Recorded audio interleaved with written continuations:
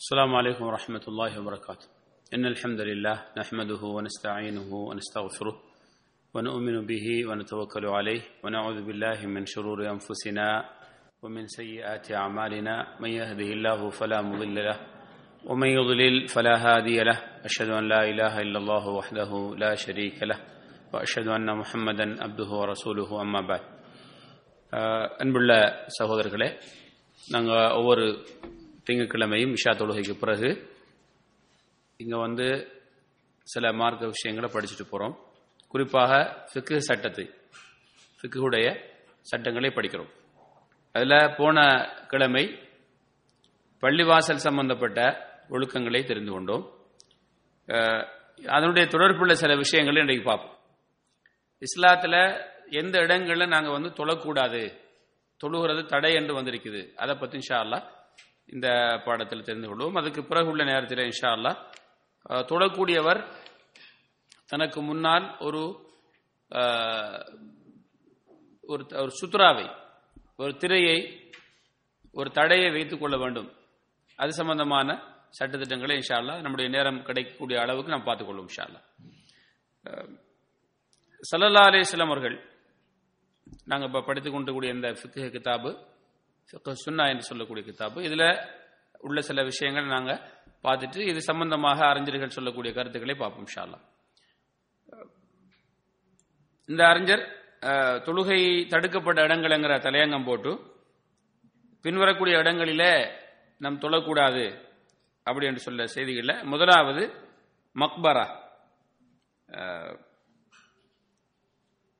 மக்பரா, கபறுகள் அடங்கப்பட்ட இடத்திலே தொழக்கூடாது. கபறுகள் அடங்கப்பட்ட இடத்திலே தொழக்கூடாது, அதாவது கபறுகள் அடக்கப்படக்கூடிய இடத்துல போய் நம்ம தொழக்கூடாது அப்படிங்கிற ஒரு செய்தியை போட்டிருக்கிறாங்க.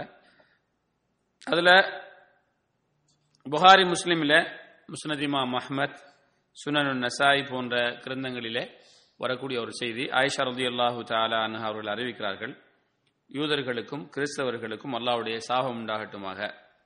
ஏனென்றால் அவர்களுடைய நபிமார்களின் கபறுகளை அவர்கள் பள்ளிவாசல்களாக எடுத்துக்கொண்டாங்க. பள்ளிவாசல் என்ற இடத்துல என்ன அர்த்தம்? தொழுமிடமாக, சுஜூது செய்யும் இடமாக அவர்கள் எடுத்துக்கொண்டார்கள்.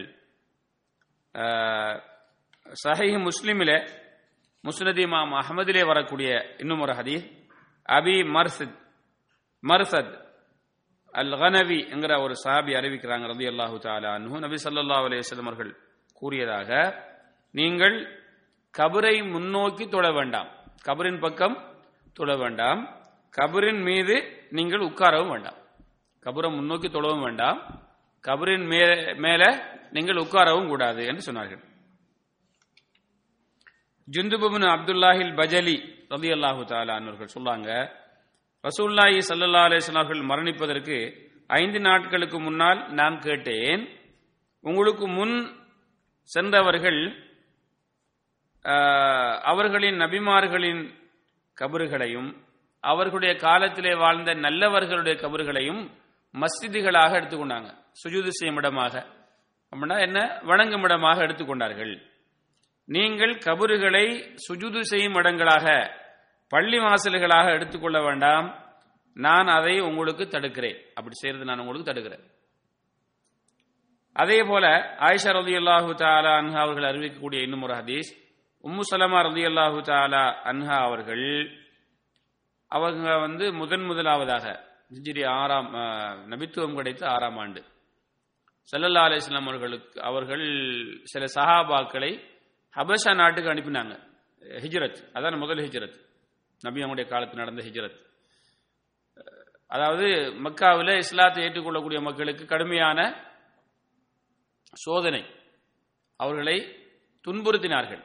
அதை பாதுகாத்துக் கொள்வதற்காக, அவங்களுடைய ஈமானை பாதுகாத்துக் கொள்வதற்காக ஸல்லல்லாஹு அலைஹி வஸல்லம் அவர்கள் அப்போது அந்த காலத்திலே மக்காவுக்கு பக்கத்தில் இருந்த ஒரு பாதுகாப்பான ஒரு மன்னர், இப்படிப்பட்டவர்களுக்கு அடைக்கலம் கொடுக்கக்கூடிய ஒரு மன்னராக இருந்தவர்கள் தான் நஜ்ஜாஷி மன்னர் ரலியல்லாஹு தஆலா அன்ஹு. அவர்கள் இஸ்லாத்தை ஏற்றுக்கொண்டார்கள். அதனால தான் ரசூலுல்லாஹி ஸல்லல்லாஹு அலைஹி வஸல்லம் அவர்கள் அவர்களுடைய மரணத்தை கேள்விப்பட்ட போது அவர்கள் ஹபஷாவிலே மரணித்தார்கள். மதீனாவிலே ஸல்லல்லாஹு அலைஹி வஸல்லம் அவர்கள் அவர்களுக்காக தொழுகை நடத்தினார்கள். அப்ப அங்க ஒரு ஒரு ஒரு சஹாபா கூட்டத்தை அனுப்பினார்கள். அந்த கூட்டத்தோடு சென்ற ஒரு சஹாபா பெண் தான் உம்மு சலமா ரலியல்லாஹு தஆலா அன்ஹா அவர்கள். அங்க போய் அவங்க சில விஷயங்களை பார்த்தாங்க. மக்காவிலே அப்படிப்பட்ட ஒரு நிலைப்பாடு இல்லை. அது என்ன செய்தி என்றால், ஹபஷா நாட்டில் கண்ட கோயிலையும் அதிலே அந்த கோயிலுக்கு மாரியா என்று பெயர் வைத்திருந்தாங்க. அந்த அந்த அந்த அந்த மக்கள் அந்த கோயிலுக்கு பேர் என்ன? மாரியா. அந்த மாரியா என்கிற கோயிலில் இருந்த சிலைகளை உருவங்களையும் நபி ஸல்லல்லாஹு அலைஹி வஸல்லம் அவர்களிடத்திலே உம்மு சலமா ரலியல்லாஹு தஆலா அன்ஹா அவர்கள் ஹிஜ்ரத்தை முடித்து விட்டு வந்ததுக்கு பிறகு கேட்கிறாங்க. பிற்காலத்தில் என்ன செய்யறாங்க? உம்மு சலமா ரலியல்லாஹு அன்ஹா அவர்கள் நபி அவர்களின் ஒரு மனைவியாக ஆகிறாங்க. அப்ப அவங்க ரசூலுல்லாஹ்வுடைய காலத்திலே ரசூலுல்லாஹ்விட சொல்லாங்க, யார சொல்ல, நாங்க ஹபஷா நாட்டுக்கு போன போது அங்க ஒரு கோயில் இருந்தது, அதிலே சிலைகள் எல்லாம் இருந்தது. அவங்களுக்கு அதை பற்றிய வரலாறு தெரியல. அப்ப ஸல்லல்லாஹு அலைஹி வஸல்லம் அவர்கள் சொன்னார்கள், அவர்கள் அவங்க யாரெண்டா, எப்படிப்பட்ட கூட்டம் என்றால், அவர்களிடத்திலே ஒரு சாலிஹான அடியார் அல்லது ஒரு சாலிஹான மனிதர் மரணித்தால் அந்த அவருடைய கபரின் மீது ஒரு பள்ளி வாசலை சுஜூது செய்யும் இடத்தை அவர்கள் கட்டுவார்கள். அதிலே அந்த மனிதருடைய உருவத்தையும் வைப்பார்கள். அவர்கள் அல்லாஹ்விடத்திலே மிக கெட்ட படைப்புகள். இது புகாரி, முஸ்லிம், நசாயிலே இந்த ஹதீஸ் பதியப்பட்டிருக்கிறது. இப்ப நான் இதுவரைக்கும் உங்களுக்கு என்ன சொல்லிட்டு வரேன்? கபறுகளை அல்லது மையவாடிகளை என்ன செய்யக்கூடாது? வணங்கும் இடமாக, சுஜூது செய்யும் இடமாக என்ன செய்யக்கூடாது? நாம் எடுக்கக்கூடாது அப்படிங்கிற செய்திகளை. அதே போல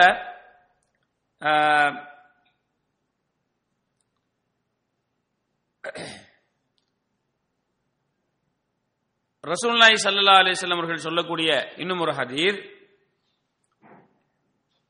கபறுகளை ஜியாரத் செய்யக்கூடிய பெண்களையும் அதன் மீது பள்ளிகளை எடுத்துக்கொள்ளக்கூடியவர்களையும் இன்னும் விளக்கேற்றக்கூடியவர்களையும் ரசூலுல்லாஹி ஸல்லல்லாஹு அலைஹி வஸல்லம் அவங்க சொன்னாங்க, அல்லாஹ்வுடைய சாபம் அவர்களுக்கு உண்டாகட்டுமாக. இப்ப இந்த சொல்லப்பட்ட ஹதீஸ்கள் எல்லாம் கபறுகளை, மையவாடியை நாம் ஒரு கண்ணியப்படுத்தக்கூடிய, அங்கே சென்று தொழக்கூடிய, அங்கு அடங்கப்பட்டவர்களிடத்திலே ஏதாவது நாம் என்ன செய்வது? உதவி கேட்டு போவது, அங்கே இபாதத்துகளை நேர்ச்சியை நிறைவேற்றுவது, அங்கே துஆ கேட்பது, அங்கே இத்திகாஃப் இருப்பது, அங்கே தவாஃப் அதை வலம் வருவது, அதிலே சுஜூது செய்வது இன்று நம்முடைய நாடுகளில் நடந்து கொண்டிருக்கிறதே. இது ஒரு அக்கீதா சம்பந்தப்பட்ட செய்தி.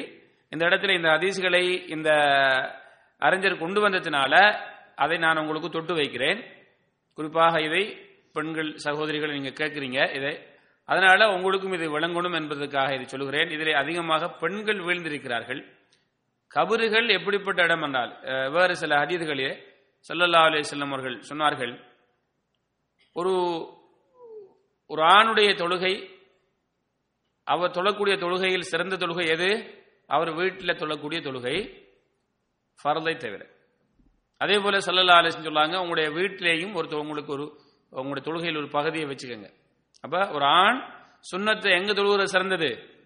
வீட்டில். ஃபர்தை மட்டும் பள்ளியில் போய் தொழணும். அதே போல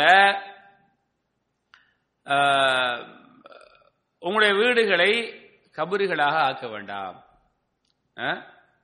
உங்களுடைய வீடுகளை கபறுகள் அடங்கப்படக்கூடிய இடமாக ஆக்காதீங்க. உங்களுடைய தொழுகையில் ஒரு பகுதியை உங்களுடைய வீட்டிலையும் வச்சுக்கோங்க. அப்படின்னு என்ன அர்த்தம்? கபறுகள் தான் தொழப்படாத இடம். அப்படி உங்களுடைய வீட தொழப்படாத இடமா ஆக்காதீங்க. ஆண்களே, உங்களுடைய வீடுகளில் சுன்னத்தை நீங்க தொழுது கொள்ளுங்க, ஃபர்துக்கு மட்டும் பள்ளிக்கு போங்க. பெண்கள் அவங்க வீட்டில் தொழுவாங்க ஃபர்து சுன்னத்தை எல்லாம். அப்ப இது போல ஹதீஸ் என்ன சொல்லுது? மக்பராக்கள், கபறுகள் அடங்கப்படக்கூடிய இடங்கள், அது என்ன? கபறுகள் அடங்கப்படுவதற்கு மாத்திரமே நாம் பயன்படுத்த வேண்டும். அவர்களுக்கு சலாம் சொல்லுவதற்கு போங்க, அவங்களுக்காக நீங்கள் துஆ கேட்பதற்கு போங்க. ஸல்லல்லாஹு அலைஹி வஸல்லம் அவர்கள் கபர் அடங்கப்பட்ட இடங்களுக்கு போனா என்ன செய்வாங்க? அஸ்ஸலாமு அலைக்கும் அஹ்ல தியாரி மினல் முஃமினீன வல் முஸ்லிமீன் முஸ்லிமான மூமினான கபரில் வாழ்ந்து கொண்டிருக்கக்கூடியவர்களே, உங்களுக்கு அல்லாஹ்வுடைய சாந்தி கிடைக்கட்டுமாக, உங்களுக்கு அமைதி கிடைக்கட்டுமாக துஆ. வ இன்னா இன்ஷா அல்லாஹு பிக்கும் லாஹிகூன், அல்லாஹ் நாடினா உங்களை நாங்களும் வந்து சேர இருக்கிறோம். சில ரிவாயத்துகளில் கிட்டடியில் சேர இருக்கிறோம்.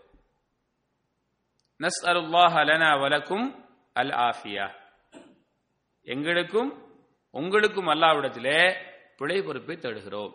அப்ப நீங்க மக்பராவுக்கு எதுக்கு போகணும்டா, அங்க அடங்கப்பட்டவர்களுக்காக என்ன செய்யறதுக்கு, பிரார்த்தனை செய்வதற்கு. அவங்கள்ட்ட நீங்க கேட்கறதுக்கு இல்ல, அவங்கள்ட்ட போய் எங்களுக்கு அதை தாங்க இது தாங்கன்னு கேட்கறதுக்கு இல்ல, அவங்களுக்காக அல்லாஹ்விடத்தில் நீங்க துஆ கேட்கறதுக்கு. அவங்களுக்கு அமைதி, பிழை பொறுப்பு, கபூரில் விஸ்தீரணம், அது சொர்க்க பூங்காவாக இருக்கு, இதுக்கு தான் போறது. இன்னும் ஒரு காரணம் ரசூலுல்லாஹி ஸல்லல்லாஹு அலைஹி சொன்னாங்க, கபருக்கு போகக்கூடிய நோக்கம், நீங்கள் கபறுகளை சந்தியுங்கள், அது உங்களுக்கு மறுமையை நினைவூட்டும். இந்த உலகத்துடைய இன்பங்களில் நாம் வீழ்ந்து மூழ்கி கிடப்பதால் மறுமையை கொஞ்சம் மறந்து வாடுகிறோம். இந்த உலகத்துடைய ஃபித்னாக்களில் வீழ்ந்து கிடப்பதால் மறுமை மறக்கடிக்கப்பட்டு கொண்டிருக்கிறது. ஆகவே நீங்க அங்க போய் இடைக்கிடையே சந்திச்சுட்டு வந்தீங்கண்டா, அப்ப நாங்களும் இங்கே நாங்களும் வரணும், அதுக்கு ஏற்றவாறு எங்களோட வாழ்க்கையை அமைச்சுக்குவோம் சொல்லி உங்களோட வாழ்க்கை என்ன செய்யலாம், மறுமைக்கு ஏற்றவாறு அமைத்துக் கொள்வீங்க. இந்த ரெண்டே நோக்கத்தான் போறது. இதுக்கு தான் அங்க போகணும். ஒரு அங்க தொழுவுறதுக்கு நாங்க போகக்கூடாது. அங்கு வணக்கங்களை நம்முடைய சமூகத்தில இன்றைக்கு குறிப்பாக தர்காக்களில் நடந்து கொண்டிருக்கிறதே, தர்காக்கு எதுக்கு போறாங்க மக்கள், இந்த ஹதீஸை வச்சு நீங்க கபருக்கு போங்க, அங்கே உங்களுக்கு மக்பராவுக்கு போங்க, உங்களுக்கு வந்து மறுமையுடைய ஞாபகம் வரும் என்ற ஹதீஸை ஜியாரத் செய்ய சொல்லிக்குதானே, ஜியாரத் செய்ய சொல்லிக்குது. எதுக்கு ஜியாரத் செய்ய சொல்லிருக்குது? ரெண்டு நோக்கம் தான். ஒன்று என்ன, உங்களுக்கு மறுமை சிந்தனை வரணும், அடுத்து அவங்களுக்கு உங்களோட துவா தேவை, அவங்களுக்கு உங்களோட துவா தேவை. உங்களோட துவாவினால் அல்லாஹ் அவங்களுடைய கபரை சொர்க்கமாக ஆக்கி வைப்பான் இன்ஷா அல்லாஹ். அவங்களுடைய பாவங்களை எல்லாம் மன்னிக்கலாம், அவங்களுக்கு அமைதியான ஒரு சூழலை ஏற்படுத்தி கொடுக்கலாம். இனி அவங்களுக்கு செய்யலாது, அது மக்பராவில் உள்ளவங்களுக்கு அது செய்யலாது, உங்களுக்கு செய்யலும். போங்க. ரப்பனா இக்ஃபிர் லனா வ லி இக்வானினா அல்லதீன சபகூனா பில் ஈமான், எங்களுக்கு முன்னால் ஈமானோடு மரணித்த அவர்களுக்கும் எங்களுக்கும் பிழை பொறுப்பு செய்வாயாக அல்லாஹ் சொல்றான். கேளுங்க. ஒரு அங்கு போய் நேர்ச்சி நிறைவேற்றுறதுக்கு, அங்கு போய் துவா கேட்கறதுக்கு, அங்கு போய் கொஞ்ச நேரம் இருந்துட்டு வந்தா வெள்ளிக்கிழமை இரவு அமைதி கிடைக்கும் ஏத்திகாஃப், அங்கு சுஜூது செய்து பிழை பொறுப்பு தேடுவது, அங்கு போய் தவாப் செய்வது, கபர் சுத்துறது, அங்கு போய் அங்குள்ள பொருள்கள் ஏதாவது ஒன்று எடுத்துட்டு வந்தா அமைதி கிடைக்கும், பரக்கத்து கிடைக்கும். இதுக்கு இல்ல, அதுக்கு நீங்க ஆகக்கூடாது. அப்படி செஞ்சீங்கன்னு சொன்னா அல்லாஹ்வுடைய சாபம் உண்டாகட்டும் அவர்களுக்கு. அங்க பரக்கத்து கிடைக்காது, துவா ஒன்றும் கிடைக்காது, சாபம் தான் கிடைக்கும். இவ்வளவு ஹதீஸை படிச்சேன் இல்லையா, அப்படிங்கிற செய்தி இந்த அறிஞர் இங்கே கொண்டு வந்திருக்கிறாங்க. அப்ப இது ஒரு செய்தி பண்ணிட்டீங்களா. அப்ப மக்பராக்கள் நாம என்ன செய்யக்கூடாது, இதுக்கு அந்த இப்ப நம்முடைய சமூகத்தில் நடக்கிற நோக்கத்துக்காக போகக்கூடாது. அப்படியான ஒரு ஒரு ஒரு நம்பிக்கை உங்கள்கிட்ட இதுக்கு முன்ன இருந்திருந்தா, இந்த கிளாஸ் இந்த பாடத்துக்கு பிறகு அதுல இருந்து நீங்க அல்லாஹ்விடத்துல தௌபா செய்து மீண்டு கொள்ளுங்க. அல்லாஹ் மன்னிப்பான், அல்லாஹ் எல்லா பாவத்தையும் மன்னிப்பான், ஷிர்க் உட்பட தௌபா செஞ்சா. அப்படின்னா அந்த தவறை இனிமேல் செய்ய மாட்டோம் என்றும், செய்வதற்காக மனம் வருந்துகின்றோம் என்றும், ஏன் இத்தோடு நிறுத்தி கொண்டோம் என்ற அந்த உத்தரவாதத்துடன் அல்லாஹ்விட தௌபா செஞ்சீங்கண்டா அல்லாஹ் தஆலா எல்லா பாவங்கள், இன்னல்லாஹ யக்ஃபிரு ذுனூப ஜமீஆ, அல்லாஹ் எல்லா பாவத்தையும் மன்னிப்பான். அல்லாஹ் தஆலா ஷிர்க்கையும் மன்னிப்பான். அதை நீங்க உண்மையான தௌபா செஞ்சா யுபத்திலுல்லாஹு உலாயிக யுபத்திலுல்லாஹு ஸய்யாத்திஹிம் ஹஸனாத், அல்லாஹ் அவங்களோட பாவத்தை என்ன செய்வான், நன்மையாகவும் மாற்றுவான். அவங்களோட பாவத்தை அல்லாஹ் என்ன செய்வான், நன்மையா மாற்றுவான். நினைக்கிறீங்களா? அப்ப இன்ஷா அல்லாஹ் நாம அதை ஒரு அக்கீதா சம்பந்தப்பட்ட பாடம் எங்கே நாங்க வந்து இந்த மக்பராவில் தொழக்கூடாதுங்கிற ஃபிக்ஹ் சட்டத்தில் வந்திருக்கிறோம். இருந்தாலும் இந்த செய்திகள், இந்த ஹதீஸ்கள் அதை நினைவூட்டக்கூடிய காரணத்தினால நாம் அதை என்ன செய்வோம், ஒரு முறை நினைவூட்டிக் கொள்றோம். இங்க இன்னொரு செய்தியை உங்களுக்கு சொல்லிக்கிறேன். இந்த கபறுகளில் விளக்கேற்றுவர்கள், ஏன்னா அந்த காலத்திலே இருந்துக்குது, அது அப்படியே எந்த காலத்திலும் இருக்குது விளக்கேற்றுறது. இன்னைக்கு விளக்கு ஏற்றாவிட்டாலும் விளக்கு ஏற்றப்பட்ட விளக்குக்கு எண்ணெய் ஊத்துறது, எரிஞ்சு கொண்டே இருக்கும், எண்ணெய் ஊத்திக்கிட்டே இருக்கிறது, அது எரிஞ்சுக்கிட்டே இருக்கு. அல்லது பல்ப் வாங்கி கொடுக்கிறது மக்பராவில், அதெல்லாம் இந்த ஹதீஸ்குள்ள வரும். இதுல நேர்ச்சைங்கிறது பொதுவாக வந்தாலும் இது குறிப்பிடப்பட்டிருக்கு. நேர்ச்சைன்னு ஒரு குறிப்பிடப்பட்ட ஒரு செய்தி. நான் இந்த தர்காவுக்கு போய் என்ன செய்வேன், இவ்வளவு எண்ணெய் ஊத்துவேன், 1 கிலோ எண்ணெய் ஊத்துவேன், இத்தனை விளக்கை வந்து ஏற்றுவேன், அல்லது இத்தனை பல்பு வாங்கி கொடுப்பேன். இவர்களுக்கு ரஹமத்து கிடைக்குமா? என்ன கிடைக்கும்? லான் அல்லாஹ், அல்லாஹுடைய லானத் உண்டாவதாக, அல்லாஹுடைய லானத் சாபம் உண்டாவதாக ரசூலுல்லாஹ் இருக்கிறாங்க. ஏன் நீங்க அந்த தர்கா வழிபாட்டை, ஷிர்க் வழிபாட்டை வளர்த்து விடுறீங்க. ஒரு கபருக்கு மட்டும் விளக்கு ஏற்றினா நாளடைவில் அந்த கபர் என்ன செய்யப்பட போகுது? நீங்க விளக்கு தான் ஏற்றுவீங்க, நாளைக்கு இன்னொரு ஆள் பச்சை படம் போட்டு போவார், அதுக்கு அடுத்த அன்றைக்கு ஒரு ஆள் உண்டியல வைப்பார், அதுக்கு அடுத்த அன்றைக்கு கொடிமரம் ஏற்றப்படும், பிறகு திருவிழா, அப்படியே அது பெருத்து போய் அதான் நடந்துகிட்டு இருக்குது. பண்ணிட்டீங்களா? சிலது பிரபல்யமாக்கி, சிலது நூந்து போயிருக்கிறது. ஆகவே அந்த மாதிரியான கலாச்சாரம் இஸ்லாத்துடைய அடிப்படைகளை உடைக்கக்கூடிய, லா இலாஹ இல்லல்லாஹ் உடைக்கக்கூடிய கலாச்சாரம், அதை நாம் இன்ஷால்லாஹ் விடுபட்டு இருப்பீங்க. யாருக்காவது கொஞ்சமா இருந்தா கூட அதை என்ன செஞ்சிருங்க, கிளியர் பண்ணிடுங்க இன்ஷால்லாஹ். அப்படிதானே? யாருக்காவது இந்த எண்ணிக்கை நம்பிக்கை இருக்குதா? இல்லதானே? இல்ல. அப்படி இருந்தா ஷிர்க் நம்முடைய ஒரு அமலு ஏற்றுக்கொள்ளப்பட மாட்டாது. இது பெரிய ஷிர்க், இது இஸ்லாத்தை விட்டு வெளியாக்குற ஷிர்க். இந்த நம்பிக்கை இருந்தா நம்ம செஞ்ச அமல் எல்லாம் அழிஞ்சிடும். இந்த நம்பிக்கையோட மரணிச்சா நிரந்தர நரகத்திலிருந்து வெளியாக மாட்டார். அல்லாஹ் பாதுகாப்பானா. இப்ப அடுத்த செய்தி என்னன்னு சொன்னால், இப்ப இங்க போய் தொழலாமா? அந்த கபரும் பக்கம் தொழலாமாண்டா மக்பராவில் போய் தொழக்கூடாது, மக்பராவில் போய் தொழக்கூடாது. இதை பற்றி அறிஞர்கள் சொல்லக்கூடிய கருத்து என்னன்னு சொன்னா, ஸல்லல்லாஹு அலைஹி வஸல்லம் அவங்க சொன்னாங்க, சொன்ன திருமதியில வருகிறது, அல் அர்து குல்லுஹா மஸ்ஜிதுன் இல்லல் மக்பரத வல் ஹம்மாம், பூமி எல்லாம் பள்ளிவாசல், தொழுமிடம், தொழலாம். ஸல்லல்லாஹு அலைஹி சொன்னாங்க, என்னுடைய உம்மத்துக்கு கொடுக்கப்பட்ட சிறப்புகள் உண்டு, ஜுஇலத் லியல் அர்து மஸ்ஜிதன் வ தஹூரா, பள்ளி பூமி தொழுமிடமாகவும் சுத்தம் செய்யக்கூடிய பொருளாகவும் அல்லாஹ் ஆக்கியிருக்கிறான். உங்களுக்கு தண்ணி இல்லைன்னா தயவு செஞ்சு கொள்ளலாம், சரிங்களா? இல்லல் மக்பரத வல் ஹம்மாம், கபர்கள் அடங்கப்பட்ட இடமும் பாத்ரூம் டொய்லெட்டும். அதே போல நான் முன்னால் சொன்ன ஹதீஸ், அபி முர்சத் என்கிற சஹாபி அறிவிக்கிறாங்க, சஹீஹ் முஸ்லிம் வரக்கூடிய ஹதீஸ், நீங்க கபறுகளின் மீது உட்காரவும் வேண்டாம், அதன் பக்கம் தொழவும் வேண்டாம். இந்த அடிப்படையில் நாம என்ன செய்யறது, கபரும் பக்கம் பார்த்து நம்ம தொழக்கூடாது, கபரும் பக்கம் பார்த்து நாங்க தொழக்கூடாது. அது ஒரு மக்பராவிலையும் இருக்கலாம். அதே நேரத்தில் பள்ளி வாசலுக்குள், சில இடத்துல பள்ளி வாசலுக்குள்ள கபர் இருக்கும், அப்படிப்பட்ட பள்ளி வாசல்ல நம்ம தொழக்கூடாது, பள்ளி வாசலுக்கு உள்ள. ஏன் இதுல ஏன் அப்படி தொழக்கூடாதுன்னு சொல்லப்பட்டது என்றால், நாளடைவில் அது நாம் அந்த கபரை நோக்கி தொழல, நாளடைவில் என்ன ஆயிரும், அந்த கபரு வணங்கப்படும். பிற்காலத்தில் வரக்கூடிய மக்கள் இதை ஒரு தவறாக வழங்கி, இதை ஏற்கனவே மக்கள் வணங்கி இருக்கிறாங்க, அப்ப இது ஒரு பெரிய ஒரு சிறப்புக்குரிய கபரு என்று அந்த கபரை என்ன செஞ்சிருவாங்க, பெருசா கட்டி அதை வணங்க ஆரம்பிச்சிருவாங்க. இஸ்லாம் ஷிர்கையும் தடுக்கிறது, ஷிர்க்குக்கு போற வழியையும் தடுக்கிறது. அந்த அடிப்படையில் கபறுகளை பார்த்து தொழக்கூடாது. ஆனால் ஒரு ஜனாசாவுக்கு தொழுகை நடத்துறோமே, அது தொழலாமா தொழக்கூடாதா? அது ஜனாசாவுக்கு நாம தொழுகிறது இல்ல, ஜனாசாவை அல்லாஹ் இஸ்லாம் நமக்கு இந்த இபாதத்தை கடமையாக்கி இருக்கிறது. ஒரு மரணித்தால் அவருக்கு செய்யக்கூடிய கடமைகள் ஒன்று என்ன, அவரை குளிப்பாட்டி கபனிட்டு அவருடைய கடன்களை நிறைவேற்றி என்ன செய்யணும், அவருக்கு தொழுகை நடத்த வேண்டும். ஸல்லல்லாஹு அலைஹி வஸல்லம் தொழுகை நடத்திருக்கிறாங்க, மையத்துக்கு முன்னால் நின்று தொழுகை நடத்திக்கிறாங்க.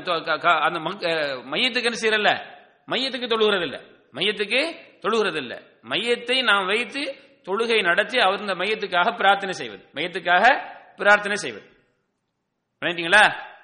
அதே போல ஒருவர் மரணத்தை விட்டார்னு வச்சுக்கோங்க, நீங்க கொஞ்சம் லேட் ஆகி போய் சேர்றீங்க, அவர்கள் அந்த மையத்தை அடக்கி விட்டார்கள். இப்ப நீங்க அந்த மக்பராவுக்கு போய் அந்த கபருக்கு முன்னால் நின்று ஒரு ஜனாசாவை தொழுவது போல, ஜனாசாவுக்கு தொழுவது போல தொழலாமா தொழ முடியாதா? தொழலாம். ஆதாரம் இருக்கிறது. நம்ம ஆதாரத்தின் அடிப்படையில் தான் எதையும் பேசுகிறோம். என்ன ஆதாரம் அப்படின்னு சொன்னா, ஸல்லல்லாஹு அலைஹி வஸல்லம் அவருடைய பள்ளிவாசல ஒரு பெண் கூட்டுவாங்க, அந்த பெண் இறந்து விட்டார்கள். இரவு நேரத்தில் இறந்த காரணத்தினால் நபி அவர்கள் தூங்கிக் கொண்டிருந்தார்கள். சஹாபாக்கள் நபி ஸல்லல்லாஹு அலைஹி வஸல்லம் தூக்கத்துக்கு இடைஞ்சல் கொடுக்க கூடாது என்று சொல்லி என்ன செஞ்சாங்க, அந்த பெண்ணை இரவாக அடக்கி விட்டார்கள். செய்தி ரசூலுல்லாஹி ஸல்லல்லாஹு அலைஹி வஸல்லம் அவர்களுக்கு காலையில் கிடைக்கிறது. காலையில அந்த செய்தி கிடைக்கிறது. அப்ப எனக்கு நீங்க அதை அறிவிக்கவில்லை என்று கேட்டபோது யார சொல்லலாம், நீங்க தூங்கிக்கிட்டு இருந்தீங்க, உங்களுடைய தூக்கத்தை கெடுத்து விடக்கூடாது என்பதற்காக நாங்கள் அறிவிக்கவில்லை என்று சொன்னார்கள் சஹாபாக்கள். அந்த பெண்ணுடைய கபரை எனக்கு காட்டுங்கள், அந்த பெண்ணுடைய கபரை எனக்கு காட்டுங்கள் என்று சொல்லி ஸல்லல்லாஹு அலைஹி வஸல்லம் அவர்கள் என்ன செஞ்சாங்க, அந்த கபருக்கு முன்னால் நின்று ஜனாசா தொழுவிச்சார்கள். இது கூடும். ஒரு மரணித்து அவருக்கு தொழுகை உங்களால் நடத்த முடியாம அதுக்கு முதல் அடக்கப்பட்டு விட்டால் அந்த அந்த அந்த ஜனாசாவை அந்த கபருக்கு முன்னால் நின்று ஒரு மையத்தை முன் இருப்பது போன்று நாம் என்ன செய்யலாம், தொழலாம். நினைச்சீங்களா? அடுத்த சட்டம் ஒன்று வருகிறது, ஒரு ஜனாசாவுக்கு ஒன்றுக்கும் அதிகமான தடவை செய்யலாம்னா தேவைப்பட்டால் செய்யலாம், தேவைப்பட்டால் செய்யலாம். இப்ப இது இந்த ரசூலுல்லாஹி ஸல்லல்லாஹு அலைஹி வஸல்லம் செஞ்ச செயல் ஆதாரமா இல்லையா? நேற்று இரவு தொழுதாங்க, பிறகு ரசூலுல்லாஹ் என்ன செஞ்சாங்க, காலையில தொழுதாங்க. அப்ப இது என்னது, இது கூடும். நினைக்கிறீங்களா? இப்படி இல்லாம என்ன செய்யக்கூடாது, நம்ம கபர்ல போய் வேற தொழுகைகள் நம்ம சாதாரணமாக தொழக்கூடிய தொழுகை இருக்குதே, சுன்னத்தோ ஃபர்தோ தொழக்கூடாது. அது கபரை முன்னோக்கி தொழுவதாக கருதப்படும். இது சம்பந்தமாக அறிஞர்கள் சொல்லக்கூடிய சில கருத்தை பார்ப்போம். ஒரு இப்னு தைமியா, அதாவது நீங்க ஒரு பள்ளியில போய் தொழுறீங்க, கிபிலாவுக்கு முன்பக்கமாக என்ன செய்கிறது, கிபிலாவுக்கு முன்பக்கமாக கபர்கள் இருக்கிறது, கிபிலாவுக்கு முன்பக்கமாக கபர்கள் இருக்கிறது. இந்த பள்ளியில் தொழலாமா? இதுக்கு அறிஞர்கள் சொல்லக்கூடிய பல விளக்கங்களை சுருக்கமாக சொல்கிறேன். இந்த பள்ளி அந்த கபரை மையமாக வைத்து கட்டப்பட்டால், இந்த பள்ளி அந்த கபரை மையமாக வைத்து, கபர் இருப்பதால் அங்கே பள்ளி கட்டப்படுகிறது. இந்த இடத்துல பள்ளி கட்டினோம்டா இந்த பள்ளிக்கு சிறப்பு இருக்கிறது. ஏனென்றால் இந்த அவுலியா அடங்கப்பட்டிருக்கிறார், அதோடு சேர்த்து கட்டப்படக்கூடிய பள்ளி ஒரு சிறப்பு மிக்க பள்ளியாகும் என்று அந்த கபரை மையமாக வைத்து அந்த பள்ளி கட்டப்பட்டால் அந்த பள்ளியிலே தொழக்கூடாது. ஆனா அப்படி கட்டப்படலை. ஏற்கனவே கபர் இருந்திருக்கிறது அல்லது ஏற்கனவே பள்ளி இருந்திருக்கிறது, அந்த ஊர்ல இட நெருக்கடி நம்ம நாடுகள் அது இருக்கிறது. இப்ப இந்த பள்ளிக்கு முன், கிபிலாவுடைய முன் திசையில் கபறுகள் இருக்கிறது, இந்த பள்ளியில் தொழலாமா என்று கேட்கப்பட்ட போது, அதாவது இந்த பள்ளி கட்டப்பட்டது அந்த கபருக்காக அல்ல, அந்த ஊருடைய அமைப்பு பள்ளியோடு ஒட்டி கபரிஸ்தானம் இருக்கும். எங்க நாடுகள் எல்லாம் பல பள்ளி வாசல் அப்படிதான் இருக்குது, இந்தியாவிலும் அப்படி இருக்கும் இல்லையா, பள்ளியோடு ஒட்டி இருக்கும். இப்ப நம்ம கேள்வி என்னன்னா, பள்ளிக்கு முன்பக்கமாக இருக்கிறது, கிபிலாவுக்கு முன்பக்கமாக. இதுக்கு அறிஞர்கள் என்ன சொல்லாங்கன்னு சொன்னால் பல விளக்கங்களை சொல்லாங்க. இப்னு தைமியா ரஹ்மஹுல்லாஹ் அவர்கள் சொன்னார்கள், அந்த பள்ளிக்கும் மக்பராவுக்கும் இடையில பள்ளி என்ன செய்யப்பட்டு கட்டப்பட்டிருக்கிறது, பள்ளிக்கு முன்பக்கமாக சுவர் இருக்கிறது, அதுக்கு பின்னால்தான் மக்பரா இருக்கிறது. ஆனா இவர்கள் சொன்னாங்க, இந்த பள்ளி சுவருக்கும் அந்த கபருக்கும் இடையில வேறொரு சுவர் கட்டப்பட வேண்டும்.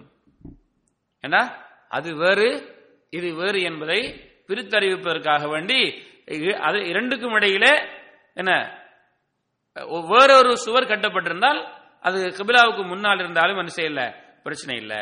இதை இமாம் அஹமது ரஹமத்துல்லாஹி அலைஹி அவர்களும் இந்த கருத்தை சொன்னதாக சில அறிவிப்புகள் வந்திருக்கிறது.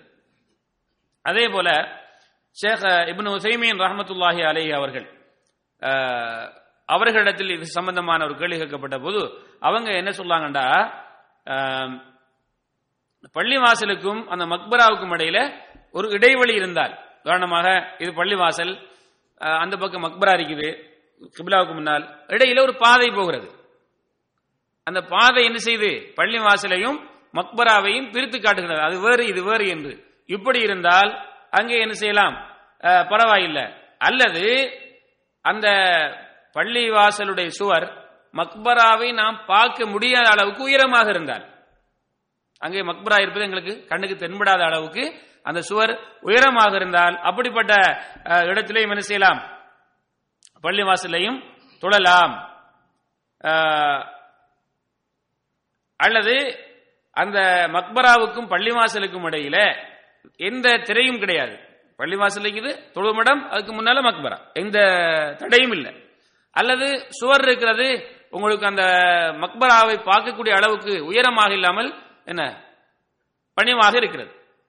அப்படி இருந்தாலும் அதில் என்ன செய்யக்கூடாது, தொழக்கூடாது. ஏனென்றால் ஸல்லல்லாஹு அலைஹி வஸல்லம் அவர்கள் சொன்னார்கள், நீங்க கபரின் பக்கம் பார்த்து தொழ வேண்டாம், அதிலே உட்காரவும் வேண்டாம். சஹீஹ் முஸ்லிம் வரக்கூடிய ஹதீஸ். அப்ப இது நாளடைவில் அந்த கபறுகளுக்கு ஒரு என்ன செய்யலாம், ஒரு அந்தஸ்து கொடுக்கப்படக்கூடிய ஒரு நிலை ஏற்படலாம் அப்படிங்கிற செய்தி சொன்னாங்க. இப்படி பல அறிஞர்களுக்கு. ஆகவே பள்ளிவாசலும் மக்பராவும் தொடர்பு இல்லாத அளவுக்கு பிரிக்கப்பட்டிருந்தால் தொழலாம். அப்ப இதுல இருந்து என்ன விளங்குது, பள்ளி வாசலுக்குள்ள இருந்தா, இன்னைக்கு சில ஊர்களில் பள்ளி வாசலுக்குள்ளேயே கபர் இருக்கிறது, அந்த பள்ளி வாசலை தொழலாமா? அதில் தொழக்கூடாது. நினைக்கிறீங்களா? லா துஸல்லு இலல் குபூர். அடுத்தது கோயில்ல சர்ச்சில் அல்லது பன்சலையில், பன்சலைன்னா புத்த மதத்துடைய வணங்குமிடம், இது போன்ற மாற்று மதத்தவர்கள் அவர்களுடைய வணக்க செல்லுங்களாக வைத்திருக்கிறார்களே, இந்த இடத்துல தொழலாமா அப்படி என்று சொன்னா, ஏனென்றால் இப்ப நம்ம பகுதியெல்லாம் பிரச்சனை இல்லை. உதாரணமாக அமெரிக்கா, லண்டன் போன்ற பகுதிகளில் அங்கு படிப்பதற்காக அல்லது வேறு வேலை காரணமாக அல்லது மருத்துவத்திற்காக அங்கே மக்கள் போறாங்க. அங்கு போகும்போது அங்கே பள்ளி வாசல் இல்லை. நம்ம இங்க பாக்குற மாதிரி எல்லா இடங்களையும் பள்ளி வாசல் கிடையாது. இந்த ஜும்மா கூட கிடையாது. ஜும்மா சிலவங்க என்ன செய்வாங்க, நூற்றுக்கணக்கான கிலோமீட்டர்கள் தாண்டி ஜும்மாவை போறாங்க. அதாவது இஸ்லாமிய உணர்வு உள்ளவர்கள் ட்ரெயின் எடுத்து, வாகனம் எடுத்து, சிலருக்கு விமானத்திலாம் போறாங்க. இப்ப அங்க என்ன செய்யறாங்கன்னா, சில இடங்கள்ல சில சேர்ஜுகளை என்ன வாடகைக்கு கொடுத்திருப்பாங்க அல்லது வித்திருப்பாங்க, அல்லது சில சேர்ஜுகள்ல சில கோயில்கள்ல தொழுகிறதுக்கு என்ன செய்யறாங்க, அனுமதி வழங்கியிருக்கிறாங்க. இப்ப சமீபத்தில் அமெரிக்காவில் ஒரு பள்ளி பற்ற வைக்கப்பட்டது. அங்கே உள்ள அந்த அமெரிக்க மக்கள், இப்ப எல்லாரும் தப்பு செய்யறவங்க இல்ல, ஒரு சிலர் தப்பு செய்யறாங்க. மற்ற எல்லா நாடுகள்லையும் மாற்று மதத்து சகோதரர்கள் எல்லாரும் தப்பு செய்யறவங்க இல்ல. அவங்க ஒரு நடுநிலையான மக்கள். அவங்க எல்லா மதத்தவர்களுடனும் சேர்ந்து பழகக்கூடியவர்கள். எல்லா மதத்தவர்களுக்கும் உரிமை இருக்கிறது. அவர்களுடைய மத சடங்குகளை அவர்கள் செய்யணும், அதுக்கு நம்ம உதவி செய்யணும் என்று இலங்கையில, இந்தியாவில எல்லாம் ஒரு சீக்கியர் என்ன செஞ்சுக்கிறார், அவருடைய கடையை கொடுத்ததாக நான் கிட்டத்தில் ஒரு படிச்சேன். டில்லியிலே அங்கே ஒரு பகுதிகளில் பள்ளிவாசல் ஏதோ ஒன்று நடந்ததுனால அவருடைய கடையை கொடுத்ததாக நாம் பார்த்தோம். அவர் ஒரு துணி வித்துக் கொண்டிருக்கிறவர், துணியை என்ன செஞ்சுக்கிறார், ஒரு பள்ளிவாசல்ல தொழுது கட்டிக்கிறாங்க, ஜும்மா தொழுகை, மக்கள் வீதியில தொழுது கட்டிக்கிறாங்க. அவர் என்ன செஞ்சுக்கிறார், அவருடைய வித்து கொண்டிருந்த துணியை கொடுத்திருக்கிறார். நம்ம செய்தி தாள்கள்ல படிக்கிறோம். இப்ப சமீபத்தில் நடந்த அந்த அமெரிக்காவில் அந்த பள்ளி பற்ற வைக்கப்பட்ட போது கிட்டத்தட்ட 7.5 லட்சம் டாலர் சேர்த்து கொடுத்துக்கிறாங்க ஒரு நாள்ல அந்த பள்ளியை கட்டுறதுக்காக, முஸ்லீம் இல்லாதவர்கள். அப்ப அங்க சொல்லிருக்கிறாங்க, எங்களோட சர்ச், நீங்க இந்த பள்ளி கட்டும் வரைக்கும் எங்களோட சர்ச்சில் நீங்க என்ன செய்யுங்க, உங்களோட மத கடமைகளை, அதாவது தொழுகை நிறைவேற்றுங்க. இப்ப கேள்வி என்னண்டா, தொழலாமா தொழக்கூடாதா? அங்க இதுக்கு என்ன மார்க்கம் சொல்லுகிறது? இப்ப நேரடியாக இதுக்கு ரசூலுல்லாஹி ஸல்லல்லாஹு அலைஹி வஸல்லம் காலத்தில் நடந்ததானா? இல்ல. இத எப்படி பார்க்கலாம் சொன்னா, சஹாபாக்குடைய வாழ்க்கையில பல சம்பவங்கள் இங்கே நடந்ததாக நாம பார்க்கிறோம். உமர் ரலியல்லாஹு தஆலா அவர்கள் அவங்க சொன்னாங்க, நாங்க உங்களுடைய என்ன செய்ய மாட்டோம், கோயிலுக்குள் நாங்கள் நுழைய மாட்டோம். ஏனென்றால் அதிலே உருவங்கள் இருக்கிறது, சிற்பங்கள் இருக்கிறது, அதிலே சிலைகள் இருக்கிறது. ஆகவே அவங்களோட கோயில்களுக்கு நாங்கள் நுழைய மாட்டோம் என்று உமர் ரலியல்லாஹு சொன்ன செய்தி ஒன்று இருக்கிறது. அதே போல இப்னு அப்பாஸ் ரலியல்லாஹு தஆலா அவர்கள் யூதர்களுடைய வணக்க ஸ்தலத்திலே, யூதர்களுடைய வணக்க ஸ்தலத்திலே அவங்க என்ன செஞ்சுக்கிறாங்க, அவங்க போய் தொழுதிக்கிறாங்க. ஆனால் எங்கே சிலைகள் இல்லையோ, உருவங்கள் இல்லையோ, அப்படி இல்லாத யூதர்களுடைய வணக்க ஸ்தலத்திலே போய் இப்னு அப்பாஸ் ரலியல்லாஹு தஆலா அவர்கள் தொழுததாக சில வரலாறுகள் வருகிறது. அப்ப இதை வச்சு உலமாக்கள் என்ன சொல்றாங்கண்டா, உங்களுக்கு நாம் தொழுவதற்கான இஸ்லாம் சொல்லக்கூடிய அமைப்பில் உள்ள பள்ளிவாசலோ அல்லது சாதாரண பொதுவான இடங்களோ இல்லாத ஒரு நாட்டில் நீங்க போய் அங்கு கோயில், சர்ச் போன்ற அந்த இடம் தான் இருக்கிறது. அப்படி என்ன செய்யலாம், உருவங்கள் இல்லாத இடத்திலே போய் நீங்க என்ன செய்யலாம், அங்க தொழலாம். எப்ப ஒரு நிர்பந்த சூழல்ல, நிர்பந்தமான ஒரு சூழல்ல தொழலாம். அப்படி இல்லைன்னு, அது சுத்தமாக இருந்தா தொழலாம். அப்படி இல்லைன்னு சொன்னா நம்ம என்ன செய்யக்கூடாது, அங்க தொழக்கூடாது. அப்ப ஒரு ஒரு ஒரு ஒரு நிர்பந்த சூழல்ல, ஒரு நிர்பந்த சூழல்ல ஸல்லல்லாஹு அலைஹி வஸல்லம் அவர்கள் காபாவுக்குள்ள போய் தொழுதாங்க. தொழுத போது அங்கே சுவர்ல என்ன செய்யப்பட்டிருந்தது, சுவர்ல இப்ராஹிம் அலைஹிஸ்ஸலாம் அவர்கள் எழுதப்பட்டிருந்தாங்க, அவங்க வரையப்பட்டிருந்தாங்க. அம்பு எய்ற மாதிரி. பிறகு ஸல்லல்லாஹு அலைஹி வஸல்லம் அதை அழிக்கிறாங்க. மாகான இப்ராஹிம் யஹூதியன் வலா நஸ்ரானியன், இப்ராஹிம் அலைஹிஸ்ஸலாம் யூதராகவோ கிறிஸ்தவராகவோ இருக்கல, அவங்க உண்மையும் பக்கம் சாயக்கூடிய ஒரு முஸ்லீமாக இருந்தாங்க என்று சொல்லி ஸல்லல்லாஹு அலைஹி வஸல்லம் அதை அழிக்கிறாங்க. நினைக்கிறீங்களா? அப்ப இப்படியான ஒரு இக்கட்டான சூழலாக இருந்தால் தொழலாம், இல்லை என்றால் அங்கே நாம் தவித்துக் கொள்ள வேண்டும். அதே போன்று இந்த ஆசிரியர் குப்பை மேடு, மிருகங்கள் அறுக்கப்படக்கூடிய மடுவம், அதே போல பாதைகள், நடந்து போகக்கூடிய பாதைகள், ஒட்டகம் கட்டப்படக்கூடிய இடங்கள், இங்கெல்லாம் போய் தொழலாமா அப்படின்னு சொன்னா தொழக்கூடாது. ஏனென்றால் இந்த சொல்லப்பட்ட இடங்கள் நஜீசுகள் உள்ள இடங்கள், அதே போன்று ஷைத்தானுடைய ஊசலாட்டங்கள் உள்ள இடங்கள். ஸல்லல்லாஹு அலைஹி வஸல்லம் அவர்களிடத்தில் ஆடு கட்டும் இடத்தில் தொழலாமா என்று கேட்கப்பட்டது. தொழலாம்னு சொன்னாங்க. ஒட்டகம் கட்டப்படக்கூடிய இடத்தில் தொழலாமான்னு கேட்ட போது இல்லைன்னு சொன்னாங்க. ஏன்னா ஃபஇன்னஹு ஷைத்தான், ஒரு ஹதீஸ்ல வருது, அது ஷைத்தான் ஏண்டா அது அந்த மாதிரியான ஒரு பண்புகளை கொண்டு படைக்கப்பட்டிருக்கிறது. அதே போல ஹம்மாம், டாய்லெட், அதே போல குப்பை மேடு, ஓட்டப்படக்கூடிய ரத்தம், ஒரு மிருகத்தை அறுத்து ஓட்டப்படக்கூடிய ரத்தம் என்ன, அது நஜிஸ். ஆகவே இப்படிப்பட்ட இடங்கள்ல தொழக்கூடாது. ஏன் பாதையில் தொழக்கூடாதுன்னா, பாதை என்பது மக்கள் நடக்கூடிய இடம், அதை தொழுதா எங்களுடைய தொழுகை என்ன, ஒரு நிம்மதியாக தொழ முடியாது, மக்களுடைய நடமாற்றம் உள்ள இடம். இந்த சொல்லப்பட்ட இடங்களில் என்னது தொழுவது தடுக்கப்பட்டிருக்கிறது. அந்த பாடத்தோடு சேர்த்து காபாவில் தொழலாமா, இந்த பாடத்தோடு ஒட்டி காபாவில் தொழலாமா என்கிற ஒரு செய்தியை இந்த ஆசிரியர் கொண்டு வந்திருக்கிறார். காபாவிலே தொழலாமா என்று சொல்லி, காபாவில் தொழலாமா தொழக்கூடாதா அப்படி என்று சொன்னா, இதிலே அறிஞர்கள் மத்தியில பலதரப்பட்ட கருத்து இருக்கிறது. அதாவது ஆயிஷா ரலியல்லாஹு தஆலா இந்த காபாவோட சேர்த்து எதை கொண்டு வரலாம், ஹிஜ்ர் என்ன, அரைவட்டம் ஒன்று இருக்குது, காபாவுடன் சேர்த்து ஒரு அரைவட்டம், அதை நாம் என்ன செய்யணும், தாண்டித்தான் நாங்க என்ன செய்யணும், நாங்க தவாஃப் செய்யணும். ஏனென்றா அந்த அரைவட்டம் என்ன, அதுவும் காபாவுடைய ஒரு பகுதி தான். ரசூலுல்லாஹி ஸல்லல்லாஹு அலைஹி வஸல்லம் அவருடைய காலத்தில் அந்த காபா புனரமைக்கப்பட்டது. அந்த மக்களிடத்தில் காபாவை முழுமையாக கட்டுவதற்கு பணம் போதாத பற்றாக்குறையாக இருந்தது. அப்ப அவங்ககிட்ட இருக்கிற பணத்தை வச்சு என்ன செஞ்சாங்க, அவங்க அந்த காபாவை கட்டினாங்க. அவங்ககிட்ட இருந்த பணம் எவ்வளவுக்கு போதும், இப்ப இருக்கிற அந்த 4 மூலை கட்டுறது தான் போதும். இல்லாட்டி உண்மையிலே காபாவுடைய தோட்டம் 4 மூலை அல்ல, காபாவுடைய தோட்டம் 2 மூலை தான், மற்ற மூலை அந்த வட்டம் தான், மூலை இல்லைங்க. அப்ப அவங்களுக்கு முடிஞ்ச அளவுக்கு அங்க காபாவை கட்டிட்டு மீதிய காபாவுக்கு அடையாளம், இது காபாவுடைய எல்லை என்பதற்கு அடையாளமா போட்டாங்க. அப்ப இப்ராஹிம் அலைஹிஸ்ஸலாம் அவங்க கட்டின அந்த அடித்தளம் அந்த அரைவட்டத்தையும் சேர்த்துதான்.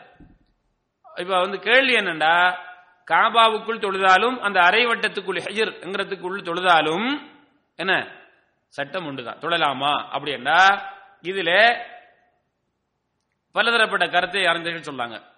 மொத்தத்தில் தொழக்கூடாது என்று ஒரு கூட்டம், ஒரு சாரார் மொத்தமாக தொழக்கூடாது, ஃபர்தும் தொழக்கூடாது, சுன்னத்தும் தொழக்கூடாது. இன்னும் ஒரு சாரார் மொத்தத்தில் தொழலாம், ஃபர்தும் தொழலாம், சுன்னத்தும் தொழலாம். இன்னும் ஒரு சாரார் அறிஞர்கள் என்ன, இவங்க எல்லாரும் ஏதோ ஒரு ஆதாரத்தின் அடிப்படையில் சொல்றாங்க. இன்னொரு சாரார், நம்ம இந்த இடத்துல அதை பத்தி பெருசா விவரமா சொல்ல வேண்டிய அவசியம் இல்லை, சுருக்கமாக செய்தியை சொல்லுவதா, ஏன்னா நம்ம அடிக்கடி அங்க போயிட்டு வரோம். இன்னொரு சாரார் என்ன சொல்றாங்கன்னா, சுன்னத்து தொழலாம், ஃபர்து தொழக்கூடாது. இதுக்கு என்ன ஆதாரம் அப்படின்னு சொன்னால், இப்னு உமர் ரலியல்லாஹு தஆலா அவர்கள் அறிவிக்கிறார்கள், ஸல்லல்லாஹு அலைஹி வஸல்லம் அவர்களும் உசாமா இப்னு ஸைத் ரலியல்லாஹு தஆலா அவர்களும் பிலால் ரலியல்லாஹு தஆலா அவர்களும் உஸ்மான் இப்னு தல்ஹா ரலியல்லாஹு தஆலா அவர்களும் காபாவுக்குள் நுழைந்தார்கள். பிறகு கதவை மூடிக்கொண்டார்கள். 4 பேர் உள்ளுக்கு. யாரு? ரசூலுல்லாஹி ஸல்லல்லாஹு அலைஹி வஸல்லம், உசாமா ரலியல்லாஹு தஆலா அன்ஹு, உஸ்மான் இப்னு தல்ஹா ரலியல்லாஹு தஆலா அன்ஹு, பிலால் ரலியல்லாஹு தஆலா அன்ஹு. கதவை மூடிக்கிட்டாங்க. அந்த கதவை திறந்த போது நான் தான் முதல் நுழைந்தவர். யார் சொன்னாங்க? இப்னு உமர் ரலியல்லாஹு தஆலா அன்ஹு. நான் பிலால் ரலியல்லாஹு தஆலா அவர்களை சந்தித்து ஸல்லல்லாஹு அலைஹி வஸல்லம் அவங்க தொழுதார்களா என்று கேட்டேன். அவங்க சொன்னாங்க, ஆம், இந்த யமன் நாட்டை நோக்கி இருக்கக்கூடிய 2 அந்த தூண்களுக்கு இடையிலே ஸல்லல்லாஹு அலைஹி தொழுதார்கள். இதுவரை ரிவாயத்துகளில் வர ஹதீஸ்கள் வந்திருந்தாலும் சுருக்கத்துக்கு எவ்வளவு போதுமானது. இந்த ஹதீஸ் புகாரி, முஸ்லிம், முஸ்னத் இமாம் அஹ்மதிலே பதியப்பட்டிருக்கிறது. அன்புள்ளவர்களே, இங்க செய்தி என்னன்னா சல்லாசம் தொழுதிக்கிறாங்க, சல்லாசம் தொழுதிக்கிறாங்க. ஆனா இது என்ன தொழுகை? ஃபர்தா சுன்னத்தா? சுன்னத்தான தொழுகை. அதனால தான் இந்த மூணாவது கருத்து உள்ளவங்க சொல்லாங்க சுன்னத்தை தொழலாம், ஃபர்து தொழக்கூடாது. ஆனால் இன்னும் ஒரு சில அறிஞர்களை வச்சு ஷேக் இப்னு பாஸ், ஷேக் இப்னு உதைமீன் போன்ற அந்த அறிஞர்கள் என்ன சொல்லாங்கன்னு சொன்னால், பிரச்சனை இல்லை, என்ன செய்யலாம், சுன்னத்து தொழலாம், ஃபர்தும் என்ன செய்யலாம், ஃபர்தும் தொழலாம். தொழுதால் கூடாது என்று சொல்ல முடியாது. ஏனென்றால் கூடாது என்று சொல்றதுக்கு எதுவும் இல்லை. ஏன்னா என்ன இருக்கின்றது என்று சொன்னால், ரசூலுல்லாஹ் சுன்னத்து மட்டும் தொழுதாங்க, ஃபர்து தொழல. சுன்னத்து மட்டும் தொழுதாங்க, ஃபர்து தொழல. அதனால் யாரும் தொழுதால் நாம் சேராது என்று சொல்ல முடியாது. சிறந்தது தவிர்ந்து கொள்வது, சிறந்தது தவிர்ந்து கொள்வது. ஏனென்றால் ரசூலுல்லாஹ் தொழல, இதுக்கு முதல்ல யாரும் தொழுததில்லை, நாங்க முதலாவதாக அதை தொழுது ஒரு வித்தியாசத்தை காட்டிக்கொள்ள தேவையில்லை, தவிர்ந்து கொள்வது நல்லது. அதைத்தான் நானும் சரி என்று கருதுகிறேன். அல்லாஹு ஆலம். ஒரு முறை ஆயிஷா ரலியல்லாஹு தஆலா அன்ஹா அவர்கள், நான் காபாவுக்குள் தொழ வேண்டும் என்று கேட்டபோது ஸல்லல்லாஹு அலைஹி வஸல்லம் அவர்கள் ஹிஜ்ரை காட்டி, அந்த அரை வட்டத்தை காட்டி இதுக்குள்ள தொழுங்கன்னு சொன்னாங்க. ஏன்னா இதுவும் காபாவுக்குள் உள்ளதுதான். நீங்க காபாவுக்குள் தொழ நினைச்சீங்கண்டா என்ன செய்யுங்க, இதுக்குள்ள தொழுங்க, இதுக்குள்ள தொழுங்க, இதுவும் காபாவை சேர்ந்ததுதான் என்று சொன்னார்கள். ஆகவே இந்த அடிப்படையில் நாம் என்ன செய்வோம், சுன்னத்தை தொழுவோம், ஃபர்தை தவிர்த்து கொள்வோம் இன்ஷா அல்லாஹ். சரி, இன்னும் ஒரு 10 நிமிடம் இருக்கிறது இன்ஷா அல்லாஹ். அதற்குள் நாம் அடுத்த ஒரு பாடத்தை பார்ப்போம். இப்ப நாங்க இந்த தொழக்கூடாதுங்கிற இடத்தை பார்த்தோம். இப்ப தொழுகையில் கடைபிடிக்க வேண்டிய இன்னும் ஒரு நிலைப்பாடு, இன்னும் ஒரு நிலைப்பாட்டை பார்ப்போம். அது என்னன்னு சொன்னா, அசுத்துரத்து அமாமல் முசல்லி, தொழக்கூடியவருக்கு முதல்ல ஒரு சுத்துரா, ஒரு தடையை வைக்கிறது. பண்ணிட்டீங்களா? நீங்க சுவருக்கு முன்னால போய் நின்று தொழலாம் பள்ளியில, அல்லது தூணுக்கு முன்னால, தூணை உங்களுக்கு முன்னுக்கு வச்சு, அல்லது பள்ளியில் இருக்கக்கூடிய குர்ஆன் வைக்கக்கூடிய அந்த ராக்கைகள் இருக்கிறது, அதை உங்களுக்கு முன்னால வச்சு கொள்ளலாம். இப்படி நீங்க தொழும் போது என்ன செய்யணும், உங்களுக்கு முன்னால ஒரு தடுப்பை வைத்துக் கொள்வது, ஒரு சுத்தராவை வைத்துக் கொள்வது, இது ஒரு சுன்னத்தான ஒரு காரியம், ஒரு சுன்னத்தான ஒரு காரியம். ஸல்லல்லாஹு அலைஹி வஸல்லம் அவர்கள் சொல்லாங்க, உங்களில் ஒருவர் தொழுதால் அவருக்கு முன்னால் அவர் ஒரு தடுப்பை, ஒரு திரையை வைத்துக் கொள்ளட்டும், வைத்து தொழட்டும். அந்த திரைக்கு முன்னால், திரையோடு அவர் என்ன நெருங்கி இருக்கட்டும், திரையோடு நெருங்கி இருக்கட்டும். நமக்கு முன்னால் ஒரு தடுப்பு வச்சோம்னு சொன்னா, நமக்கும் அந்த தடுப்புக்கும் இடையில எவ்வளவு தொலைதூரம் இருக்கணும், நம்ம சுஜூது செய்யற அளவுக்கு, நம்ம சுஜூது செய்யற அளவுக்கு. இப்னு உமர் ரலியல்லாஹு தஆலா அவர்கள் அறிவிக்கிறார்கள், மேல் சொன்ன ஹதீஸ் அபூதாவுதுல, இப்னு மாஜாவுல பதியப்பட்டிருக்கிறது. மேல இப்ப வரக்கூடிய ஹதீஸ் ஸல்லல்லாஹு அலைஹி வஸல்லம் அவங்க சொல்லாங்க, இந்த ஹதீஸ் புகாரி முஸ்லிமில் பதியப்பட்டிருக்கிறது. இப்னு உமர் ரலியல்லாஹு தஆலா அவர்கள் கூறுகிறார்கள், ஸல்லல்லாஹு அலைஹி வஸல்லம் அவர்கள் பெருநாள் தொழுகைக்காக திடலுக்கு சென்றால், பெருநாள் தொழுகைக்காக சென்றால் ஒரு குச்சியை நாட்டி சொல்லுவாங்க, அது அவங்களுக்கு முன்னால் வைக்கப்படும், அதை நோக்கி தொழுவார்கள். இப்ப மக்கள் அதற்கு பிறகு அவங்களுக்கு பின்னால் நின்று தொழுவாங்க. ஸல்லல்லாஹு அலைஹி வஸல்லம் அவர்கள் பிரயாணத்திலேயும் அப்படி செய்வார்கள். பிறகு தலைவர்களும் அதை செய்ய ஆரம்பித்து விட்டார்கள். அப்ப ஸல்லல்லாஹு அலைஹி வஸல்லம் என்ன செய்வாங்க, தனக்கு முன்னால் தொழும்போது ஒரு தடையை வைத்துக் கொள்வார்கள், ஒரு தடையை வைத்துக் கொள்வார்கள். இதை நாம் என்ன செய்யணும், நம்முடைய தொழுகையிலே வழக்கமாக்கி கொள்ள வேண்டும். இதுல நீங்க தெரிந்து கொள்ள வேண்டிய விஷயம் என்னன்னு சொன்னால், பள்ளி வாசல்ல தொழக்குள்ள, இப்ப நாம எங்க தொழக்கூடிய பள்ளியில பாக்குறோம், இதெல்லாம் கொஞ்சம் ஒரு என்ன சொல்வது, பள்ளி வாசல்கள் வித்தியாசப்படும், பள்ளி வாசல்கள் வித்தியாசப்படும். சில பள்ளி வாசல பாத்தீங்கன்னு சொன்னா நல்ல பக்குவமான மக்கள் அந்த பள்ளி வாசலுக்கு வருவாங்க, அதிகபட்ச மக்கள். அப்ப அந்த பள்ளியில அந்த பக்குவத்தை பேணுவார்கள். தயவு செய்து குறிப்பாக இதுல பெண்களும் சம்பந்தப்படுறாங்க, ஆண்களும் சம்பந்தப்படுறீங்க. இதுல ஆண்கள் அதிகம், என்ன பள்ளிக்கு வரக்கூடியவங்க அதிகமானவங்க ஆண்கள் தான். அதிலும் குறிப்பாக நம்ம தொழக்கூடிய இந்த பள்ளிவாசல் இல்லையா, என்ன பள்ளிவாசல் இது, மின்சார வேகம். தொழுது முடிஞ்சு பாத்தீங்கன்னு சொன்னா என்ன, ஒரு கூட்டம் ரொம்ப வேகமாக பள்ளிவாசலுக்கு வெளியே செல்வதற்கு முண்டி அடித்துக்கொண்டு செல்வார்கள், சரிங்களா? அதே போல பள்ளிக்குள் நுழைந்தால் கதவோடு ஒட்டி நின்று கொள்வார்கள். வரக்கூடிய மக்கள் எல்லாம் திண்டாடுறாங்க, பள்ளிக்குள் நுழையல. குறிப்பாக மகரிப் இஷா தொழுகைக்கு பள்ளிக்கு நுழையும் போது எப்படி விவரிக்கிறேன் என்னால் சொல்ல முடியல. என்ன, ஒரு பெரிய கூட்டம் நுழைவாங்க, அந்த வாசல் முழுக்க அடைக்கப்பட்டிருக்கு. பின்பக்கமாக வலது பக்கமாக, இப்ப நம்ம இடது பக்கம் பள்ளியுடைய இடது பக்கத்தில் போறோம், ஒரே ஒரு வாசல் தான் இப்ப இருக்குது, பள்ளியுடைய விசாரிப்புக்காக எல்லா வாசலும் அடைக்கப்பட்டிருக்கிறது. வலது பக்கத்திலே நிறைந்திருக்குது இடம். இதே இந்த இடது பக்கத்தில் நிறைந்திருக்கிறாங்க, போகக்கூடிய மக்கள் ரொம்ப கஷ்டப்படுறாங்க. அப்ப இதுல நீங்க என்ன செய்யணும்டா, தொழக்கூடியவர் அவருக்கு முன்னால் தடையை வைத்துக் கொள்ள வேண்டும். தொழக்கூடியவருக்கு முன்னால் ஒருவர் நடந்து செல்லக்கூடாது என்கிற ஹதீஸ் கடையில நாம தெரிஞ்சு இப்ப நம்ம தான் படிக்க போறோம். இப்படி நடந்து போனா இது எவ்வளவு குற்றம்ங்கிறத இஸ்லாம் சொல்லிக்கிட்டு பாருங்க. ஸல்லல்லாஹு அலைஹி வஸல்லம் அவர்கள் சொல்லாங்க,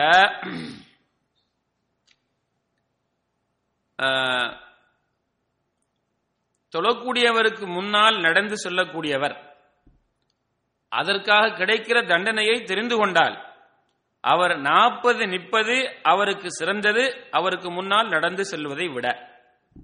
40 நிற்பது சிறந்தது, அவருக்கு முன்னால் நடந்து செல்வதை விட. பண்ணிட்டீங்களா? இந்த ஹதீஸ் புகாரி முஸ்லிம் போன்ற கிரந்தங்கள்லாம் பதியப்பட்டிருக்கிறது. அன்புள்ள சகோதரர்களே, 40 என்கிறது இடத்துல வரும் வார்த்தை 40 என்றே வந்திருக்கிறது. அது 40 நாளா, 40 கிழமையா, 40 வருடமா என்று வரல. முஸ்னதுல் பஸார்ல வந்திருக்கிறது 40 வருஷம் என்று சொல்லி. முஸ்னதுல் பஸார்ல 40ங்கிற வார்த்தை எப்படி வந்திருக்குது? 40 வருஷம். 40 வருஷம். அப்ப நீங்க போறீங்க, ஒருவர் தொழுது கட்டிக்கிறார், வேற வழி இல்ல போறதுக்கு, அவருக்கு முன்னெல்லாம் போகணும். இப்ப அவர் தொழுது கட்டிக்கிறார், நீங்க என்ன சொல்ல நிக்கணுமா? எவ்வளவு நின்றாலும் நீங்க எதிர்பார்த்திருப்பீங்களா? நடந்து போறதுக்கு, அவருக்கு முன்னால போறதுக்குரிய அந்த பாவத்தை தெரிஞ்சுக்கிட்டா நீங்க போகாம நிற்பீங்களா? எது வரைக்கும்? 40 வருடம். 40 வருடம் வரைக்கும் ஆள் தருவாரா? மிகைப்படுத்தி சொல்லப்பட்ட ஒரு செய்தி. அவ்வளவு குற்றம். அந்த குற்றத்தை விளங்குறதுக்காக மிகைப்படுத்தி என்று சொல்வதை விட அந்த குற்றம் அவ்வளவு பாரதூரமானது. அந்த குற்றம் அவ்வளவு பாரதூரமானது. விளையாட்டீங்களா? அப்ப இதுல நாங்க கொஞ்சம் என்ன செய்யணும்? கவனமாக இருக்க வேண்டும். கவனமாக இருக்க வேண்டும். தொழுவாங்க, அடிப்பிடிப்பட்டு ஓடுறது. என்ன சாதிக்க போறீங்க? பள்ளிக்குள்ள நெருப்பு பிடிச்சிக்கிறா, ஓடி போய் ஈர்த்தப்படுறதுக்கு அப்படின்னா பரவாயில்லன்னு சொல்லலாம். அப்படி நடக்கலையே. அடுத்ததாக அன்புள்ள சகோதரர்களே, உன்னை பழகிக் கொள்ளுங்க. இது நீங்க கட்டாயம் கடைபிடிக்க வேண்டும். தொழுது முடிஞ்சா ரசூலுல்லாஹி ஸல்லல்லாஹு அலைஹி வஸல்லம் அவர்கள் என்ன செய்வாங்க? அல்லாஹு அக்பர், அஸ்தக்ஃபிருல்லாஹ், அஸ்தக்ஃபிருல்லாஹ், அஸ்தக்ஃபிருல்லாஹ், அல்லாஹும்ம அன்தஸ் ஸலாம் வ மின்கஸ் ஸலாம், தபாரக்த யா தல் ஜலாலி வல் இக்ராம், லா இலாஹ இல்லல்லாஹு வஹ்தஹு லா ஷரீக லஹு, லஹுல் முல்கு வ லஹுல் ஹம்து வ ஹுவ அலா குல்லி ஷைஇன் கதீர். இப்படி என்ன ஸல்லல்லாஹு அலைஹி செய்வாங்க? துஆக்கள் ஓதுவாங்களா இல்லையா? லா இலாஹ இல்லல்லாஹு வ லா நஅபுது இல்லா இய்யாஹு லஹுன் நிஅமத்து வ லஹுல் ஃபضل வ லஹுல் ஸனாஉல் ஹஸன், லா இலாஹ இல்லல்லாஹு முக்லிஸீன லஹுத்-தீன வ லவ் கரிஹல் காஃபிரூன், اللهم لا مانع لما اعطيت ولا معطي لما منعت ولا ينفع ذا الجد منك الجد. உங்களை எத்தனை பேர் ஓதிட்டு போறீங்க? எத்தனை பேருக்கு தெரியும்? எத்தனை பேர் தெரிஞ்சு ஓதாம இருக்கிறீங்க? ஓதுறீங்க. பிறகு சுப்ஹானல்லாஹ் 33 தரம், அல்ஹம்துலில்லாஹ் 33 தரம், அல்லாஹு அக்பர் 34 தரம், இன்னொரு ரிவாயத்துல அல்லாஹு அக்பர் 33 தரம், 100 ஆக்குறதுக்கு லா இலாஹ இல்லல்லாஹு வஹ்தஹு லா ஷரீக லஹு, லஹுல் முல்கு வ லஹுல் ஹம்து வ ஹுவ அலா குல்லி ஷைஇன் கதீர் வந்திருக்கே இல்லையா? பிறகு ஆயத்துல் குர்சி, குல்லுல்லாஹ் அஹத், குல்ஹு பில்லாஹ், சுப்ஹானல்லாஹ். இதை ஓதிட்டு நீங்க போனா எவ்வளவு அமைதியா இருக்கு. அதுக்கு பிறகு ஒவ்வொரு தொழுகைக்கும் என்ன செஞ்சிருக்குது? அசரையும் சுபகையும் தவிர மற்ற 3 தொழுகைக்கும் பின்னால சுன்னத்திருக்கிறது. பின்னால சுன்னத்திருக்கிறது. சுன்னத்தொழுங்க, முன் சுன்னத்தொழுங்க. எவ்வளவு நேரம் போகுது, எவ்வளவு நன்மை கிடைக்கும், எவ்வளவு சிறப்புகள் இருக்கிறது. 12 ரக்காத்து ஒரு நாளும் ஃபர்து அல்லாமல் தொழுதா சுன்னத்து முஅக்கதா, அவருக்கு சுவர்க்கத்தில் வீடு கட்டப்படுகிறது. சுபஹுக்கு முன்னால 2 ரக்காத், லோஹருக்கு முன்னால 4 ரக்காத் 6, மக்ரிபுக்கு முன்னால லோஹருக்கு பிறகு 2 ரக்காத் 8, மகரிப் பிறகு 2 ரக்காத் 10, இஷாக்கு பிறகு 2 ரக்காத் 12. இதாவது சுன்னத்து முஅக்கதா. இது அல்லாம அசருக்கு முன்னால வந்திருக்குது, மகரிபுக்கு முன்னால வந்து கைரு முஅக்கதா இஷாவுக்கு முன்னால வந்திருக்குது. அன்புள்ள சகோதரர்களே, இப்படி தொழுங்க. இப்ப அவசரப்பட்டு ஓட வேண்டாம். தயவு செய்து என்ன செய்யுங்க? தொழுகிறவரை கவனித்து செல்லுங்க. தொழுகக்கூடிய வாசல்களை தொழாதீங்க. ஏன்னா மற்றவங்க நடக்கிறதுக்கு நாங்க தடையாயிருவோம், மற்றவர்கள் நடக்கிறதுக்கு நாங்க குற்றமாயிருவோம், நாங்கள் அந்த குற்றத்துக்கு பங்கு அங்க சேர்க்கிறோம். ஆகவே இதை கவனித்து பள்ளி வாசலில் எங்க அதிகமாக இடம் இருக்கிறதோ, எந்த சப்பு பூர்த்தியாகவில்லையோ அதுல போய் நாம் என்ன செய்யணும்? நாங்க தொழ வேண்டும். அதே போல ஒருவர் என்ன நடந்து சென்றால் ஸல்லல்லாஹு அலைஹி வஸல்லம் அவங்க சொல்லாங்க, அவர் நடந்து போனா தடுக்கட்டுமா? மீண்டும் நடந்து வந்தா தடுக்கட்டுமா, மூன்றாவது முறை வந்தா அவரை வேகமாக அடிக்கட்டும். ஃபைன்னஹு ஷைத்தான், அவர் என்ன ஷைத்தான் அப்படிங்கிறாங்க ஸல்லல்லாஹு அலைஹி வஸல்லம். அப்ப என்னது, உன் தொழுகையே டிஸ்டர்ப் பண்றான் அந்த ஆள் வந்து. அப்ப நம்முடைய சிந்தனையை அதை என்ன செய்து சிதற வைக்கின்றது. அதனால் என்ன செய்யணும், நம்ம ஒரு சுத்ரா எதுவாவது அந்த சுத்ரா என்னவாக இருக்கலாம் என்பதை அடுத்த பாடத்தில் பார்ப்போம். நம்முடைய நேரம் முடிந்து விட்டது. அப்ப வந்து நாம் என்ன செய்யணும், ஒரு சுத்ரா ஒரு தடையை வைக்கணும். யாராவது நடந்து போனால் அந்த தடைக்கு பின்பக்கமாக தான் போகணும். ஆனால் இப்ப ஒரு ஆள் தடை தொழுகிறார் பள்ளியில, ஆனா நமக்கும் அவருக்கும் ரொம்ப தூரம் இருக்கிறது, நமக்கும் அவருக்கும் ரொம்ப தூரம் இருக்கு. போலாமா, போயிடாதா, போலாம், பிரச்சனை இல்லை. ஆனா அவருடைய சுஜூத் செய்யற இடத்துக்குள்ள என்ன செய்யக்கூடாது, போகக்கூடாது. இன்ஷா அல்லாஹ் என்னுடைய மீதி என்ன செய்வோம் அடுத்த பாடத்தில் பார்ப்போம். இதை நீங்க என்ன செய்யணும், உங்களுடைய வாழ்க்கையில கடைபிடிக்க வேண்டும் இன்ஷா அல்லாஹ். ஆகிரு தஅவானா அல்ஹம்துலில்லாஹி ரப்பில் ஆலமீன். அஸ்ஸலாமு அலைக்கும் வரஹ்மத்துல்லாஹி வபரகாத்துஹு.